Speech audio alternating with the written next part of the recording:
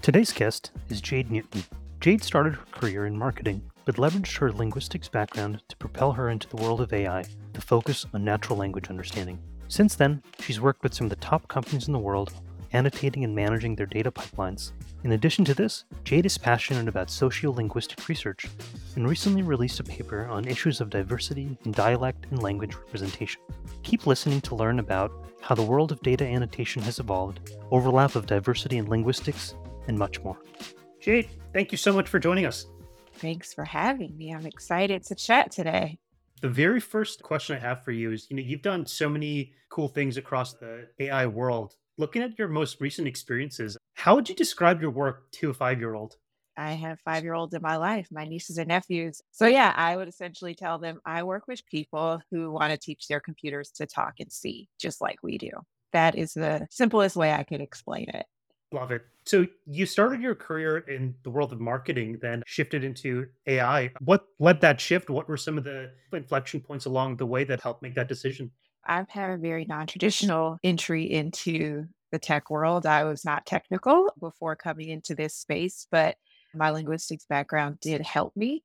I went from experiential marketing to working in machine intelligence, and that actually just kind of, I would say, fell in my lap in a way. I was interviewing for a completely different role at a company that I was at some years ago. And although that role didn't pan out, the VP of the machine intelligence team reached out to me a few months later and said, listen, I have a role for you. I want you to join my team. You have this linguistics background. You have a sales and marketing background. That's what I need. Everything else we can teach you along Hmm. the way. And I said, yes, I'm glad I did because my experiential marketing role, the contract had ended at that point. And so I said, well, here's a great opportunity to jump into a really exciting space. And I have no regrets at all.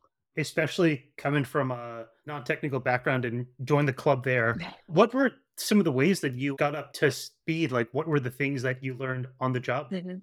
Yeah, so the companies, my clients that I were working with at the time when I first started in this space, it was pretty much sink or swim. I started my first day and it's like, this is what we do. Okay, go sell.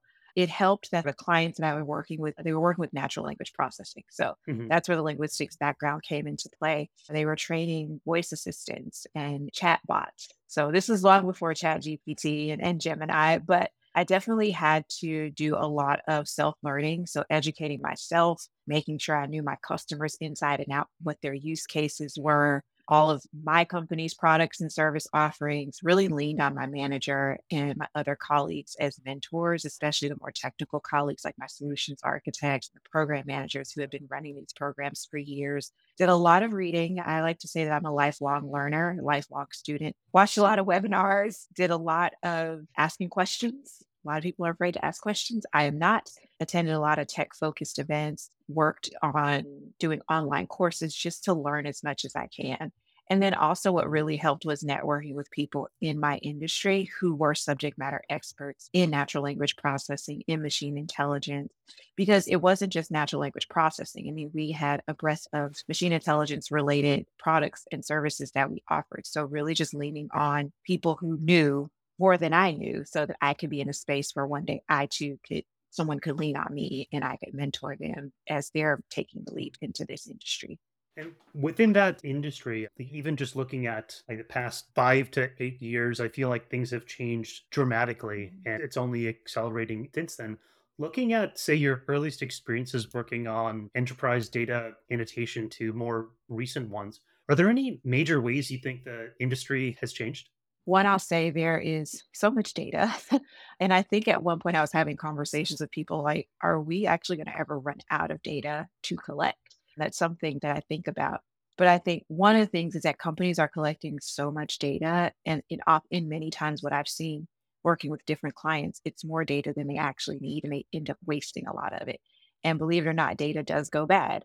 And then also, as the machines get smarter, I think one thing that's changing a lot is the human in the loop. It's not going to become more obsolete, but you won't need it at the scale that you have it now. For example, with data annotation, I've worked in computer vision and natural language processing. So you collect this data, and yes, you have the humans in the loop doing the annotation, but at some point, your machine is going to be optimized to a point where maybe it can, or a lot of the customers are starting to build their own data annotation platforms where they can bring it in house and it's automated. So yes, you still need the human in the loop because humans can do things. They still have capabilities that the machines don't, but that has definitely changed over the years. A lot of companies have started to scale back on the human in the loop data annotation piece. More companies are really figuring out how to bring it in-house and automate it with their own technologies. And I also think as companies continue to test and train and optimize these models, like I said, the models are getting smarter in terms of computer vision, instant recognition, NLP. The machine's going to learn, hey, maybe we don't need as much manual data annotation as we used to. I wouldn't say that it's going to be completely phased out, but if the human annotators are doing their jobs correctly, then the machines are definitely getting smarter. And do you see that pull of companies bringing in the annotation services and technology applying towards the actual human labor there too, and having that be done by internal teams versus vendors? Yeah, so oftentimes companies are sourcing this to outside vendors because they just don't have the capacity to do it in-house, or they want their engineers and their data science teams to do something other than annotation because annotation can be kind of mundane and monotonous. If you have a company that has humans in the loop and they have a platform, well, maybe we can save if we just use your platform to annotate it, especially if the platform's automated to a point that it can do what's called machine assisted annotation, where the machine can do most of the work and have the human review it, maybe make some tweaks here and there. But hey, maybe we can use your platform ourselves and not even have the human in the loop piece. It saves money, especially with the way the economy's trending. People are scared. So people are starting to scale back more on what they're spending in terms of manual data annotation. Along those lines, there's so much talk these days about responsible AI development and different ethical ways to develop it.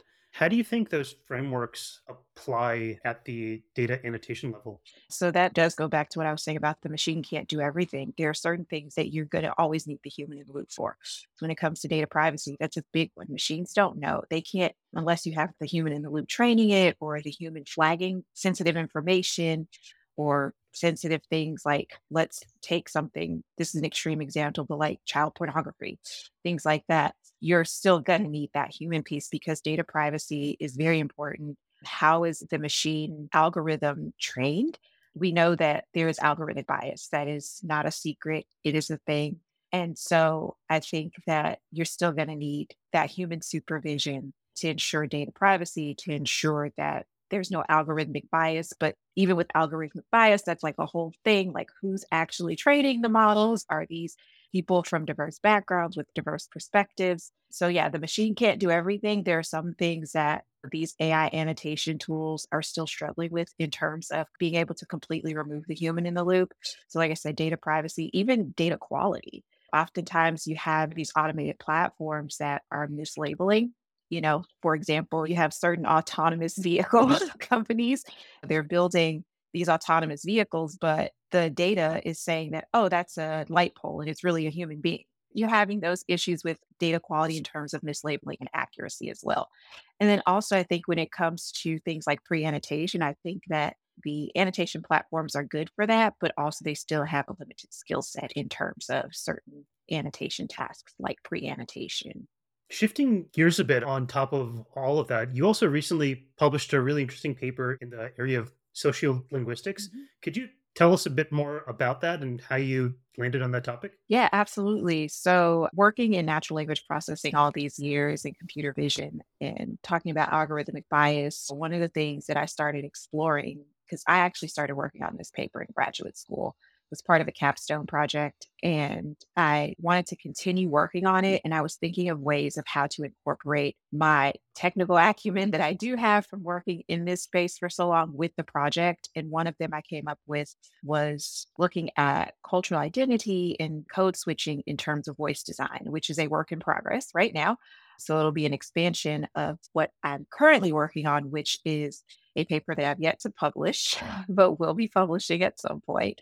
And it's basically looking at cultural code switching and how it correlates to identity, with a specific focus on African American vernacular English amongst middle class African Americans. So, your African Americans who tend to have more advanced degrees, who middle class, a lot of times in the past, looking at research around different dialects of English focused on African American English specifically. A lot of times, researchers would skip over middle class African Americans, completely forget about us. Like, hey, we use the dialects too. So that's a linguistic term. It's a term called linguistic lanes when you just completely forgotten about this whole group of African Americans who use this dialect. What about us? So that's what I was looking at, how people in the middle class group or how African Americans in the middle class use African American English, how it correlates to their identity, when they use it, why they use it, are they aware that they use it? So, like I said, it's not published yet, will be. I presented it this year for the second and third time at two linguistic symposiums, one at the University of Colorado and then one at the University of Western Brittany in France. And it's just really great to be able to talk about this. And I'll tell you, it's really interesting to talk about African American language and culture to a room full of French linguists. But they had great questions. It was great conversation. And I'm just really excited to continue the work and continue the research. There's so much data that I was able to pull from that. My participants were great. I got a great response and just really excited to publish it. Merging that with your work in the NLP world, say for all of the language teams that you've advised over the years, how do you take the issues that you've identified in your sociolinguistics work and help a natural language team almost productize and incorporate that diversity? What are some of the things that a researcher can do? It starts even higher than the researcher themselves. We all have some biases around language and culture and identity. I think it starts with bringing in, if you're researching, or let's say you're researching how to productize a new tool, take it to market in terms of language, you have to, one, consider you have to be culturally intelligent.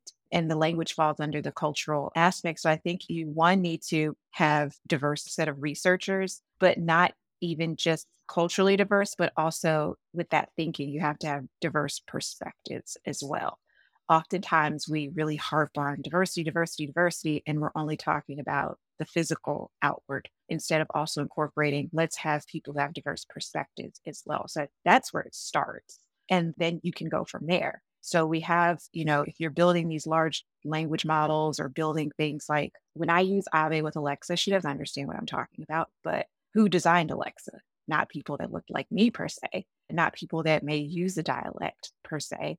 So those are some things you have to look at when you're building out these teams to develop these different platforms that are trying to understand language. There isn't just one dialect of any language. And it's easier said than done, I'm sure. You have these huge companies that have been building these voice assistants and chatbots for years, but having diverse perspectives and voices and people in the room in terms of, when you're building out your research teams, your language engineers, your linguistic engineers, language modelers, that's really important.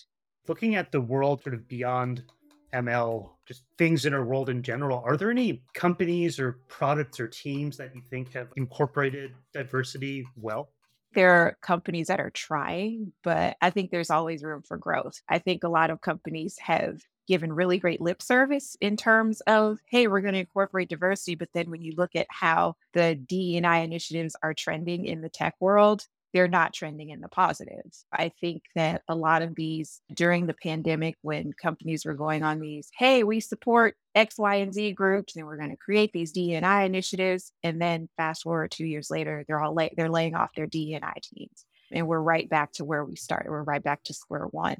So off the top of my head, no, I can't. I mean, you have companies that are trying, but I can't say that there are companies that are like, okay, we got it. We're getting it right. I think there's always room for growth. I think in those terms, I would look at companies that are woman founded, that have a diverse board of directors, that are maybe founded by Black, Indigenous people of color. Those are the companies that I would say, hey, we're legitimately trying. Again, not going to name names, but there are companies that, their CEO left, came back and fired the board, and then hired an all new board that looks nothing like, it's just all white men. So, in terms of with the diversity, one company I can think of, and maybe it's because I'm in the weeds with this company, is Poyetto, which is a company I've been working with for the last 6 months. And our entire mission is to make AI and emerging technology tools accessible to everyone, make sure it's ethical. And when we say accessible, we mean making it so that people who typically wouldn't have the access to these can also create technologies, not just access them. Well, along those lines of diversity, then, I also saw that you're board member of Feminist AI. Could you tell us a bit about your work there and some of the upcoming initiatives? Yeah, so Feminist AI, I've been a part of that organization. It's a research collaborative based in Los Angeles. And I've been a part of this organization since 2018 as a moderator. We did an international book club in the middle of COVID, which was very exciting. It was virtual, so everybody was safe. I was moderating our book club, which we read Dr. Sophia Noble's book, Algorithms of Oppression. We had guest speakers. It was great. I'm collaborating with them on my research. They've been sponsoring my research, and I'm also a board member there. And actually, my work with Feminist AI, essentially what we do is we consult with people who are wanting to design emerging technologies, but they want to do it in an ethical way. And so that's what we're doing there at Feminist AI, just not only consulting, but also helping to create ethical AI. And because of my work with Feminist AI, the founder of that organization also founded Poyetto. And I've also been working with them on just helping to educate the education sector on emerging technologies. It was very eye opening for me to see that the education sector tends to be behind the curve when it comes to AI and machine learning, which is kind of ironic because you would think these are people who are teaching us. They should be ahead of the curve, but they are not. So Poyetto, founded by the founder of Feminist AI, a woman, founded and BIPOC woman-run organization made up of a very diverse group of subject matter experts in AI, machine learning, deep learning, and education. Are there any particular aspects of EdTech that you're focusing on there? Poyetto is basically this edtech startup in LA. We're at the intersection of AI, art, and ethics. So, what we do is we're helping to create non traditional pathways into technology for people like you and I who have non traditional backgrounds. But we're also teaching that, or it's an AI tool, and it's designed to integrate and educate responsible AI and creative technology to not only students, K through 12, but higher ed, and to educators. And then another initiative we're working on also, like with Feminist AI, we're providing AI consulting and training to C-suite executives and people who are industry leaders in their specific vertical or their specific space. But, teaching them that, hey, AI is not a tool to fear because there's a lot of hesitation around emerging technologies in the education space and even in a space that I'm very familiar with, even in industrial automation. We're just really trying to provide these tools and this education to the ed tech sector in terms of, hey, let's talk about responsible AI. Let's talk about creative technology. Let's get the students ahead of the curve. We don't want them to be behind. So it sounds like you're working on innovating in the EdTech space, producing some great sociolinguistic research. Assuming that's not busy enough already, is there anything else that you're cooking up next? Hey, I'm a Renaissance woman. I have my hands in a lot of pots. I've always been like that. Like, I want to try as many things as I can. There's just so much to learn. There's so much that to do. And I really am just really tapping into all my talents. Like, I have all these talents. Let's use them. Let's use them for good. Let's teach people how to create responsible AI. Let's teach people how to use it. One of the things that I've learned working in this space is that a lot of education needs to happen, not just in the education sector, but even in, like I was saying before, I've worked with manufacturing companies and there's a lot of education that needs to happen with them. A lot of them think AI is just magic. And sure, AI at this point has become a buzzword because, everybody's like, oh my God, it's taking over. And it's like, okay, calm down, guys.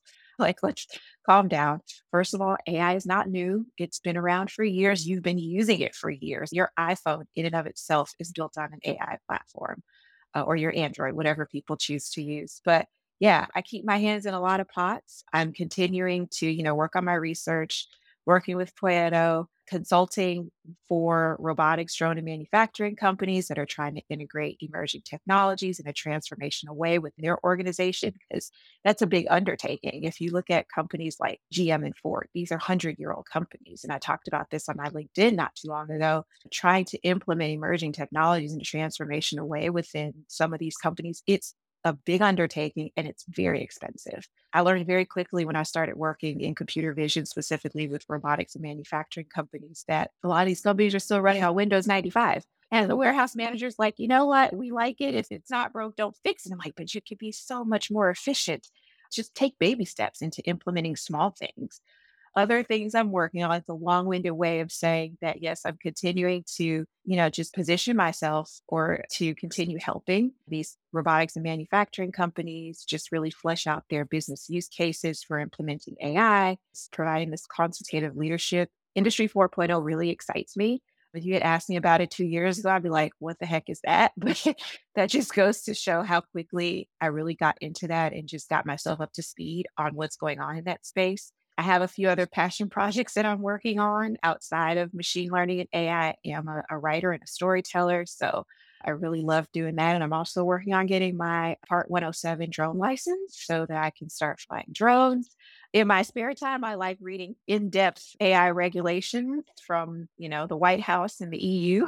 So those are all the rage right now. Well, you mentioned regulation there on the latest EU AI Act stuff. Is there any part of it that you're following most closely? Any of the particular regulations in there? It's a work in progress, but they finalized the first set of negotiations. I think they negotiated for like 38 to 40 hours. I haven't read it in depth just yet. I've read over some summaries, but I plan on reading it in depth this week because I'm a nerd. But I would say that if I had to, I would say compare it to the White House's executive order. I think it's a little more detailed. I think the White House's executive order is a step in the right direction, but there are still a lot of questions around the who, the what, and the how in terms of how they're going to regulate it when you have, NIST is a great organization. So I'm really glad that the White House partnered with them on this. And I guess some of the questions around it are for me, again, the who, the what, and the how. How are you going to do this? It's great to say, hey, we're going to do this. We're going to make sure AI does this, but how?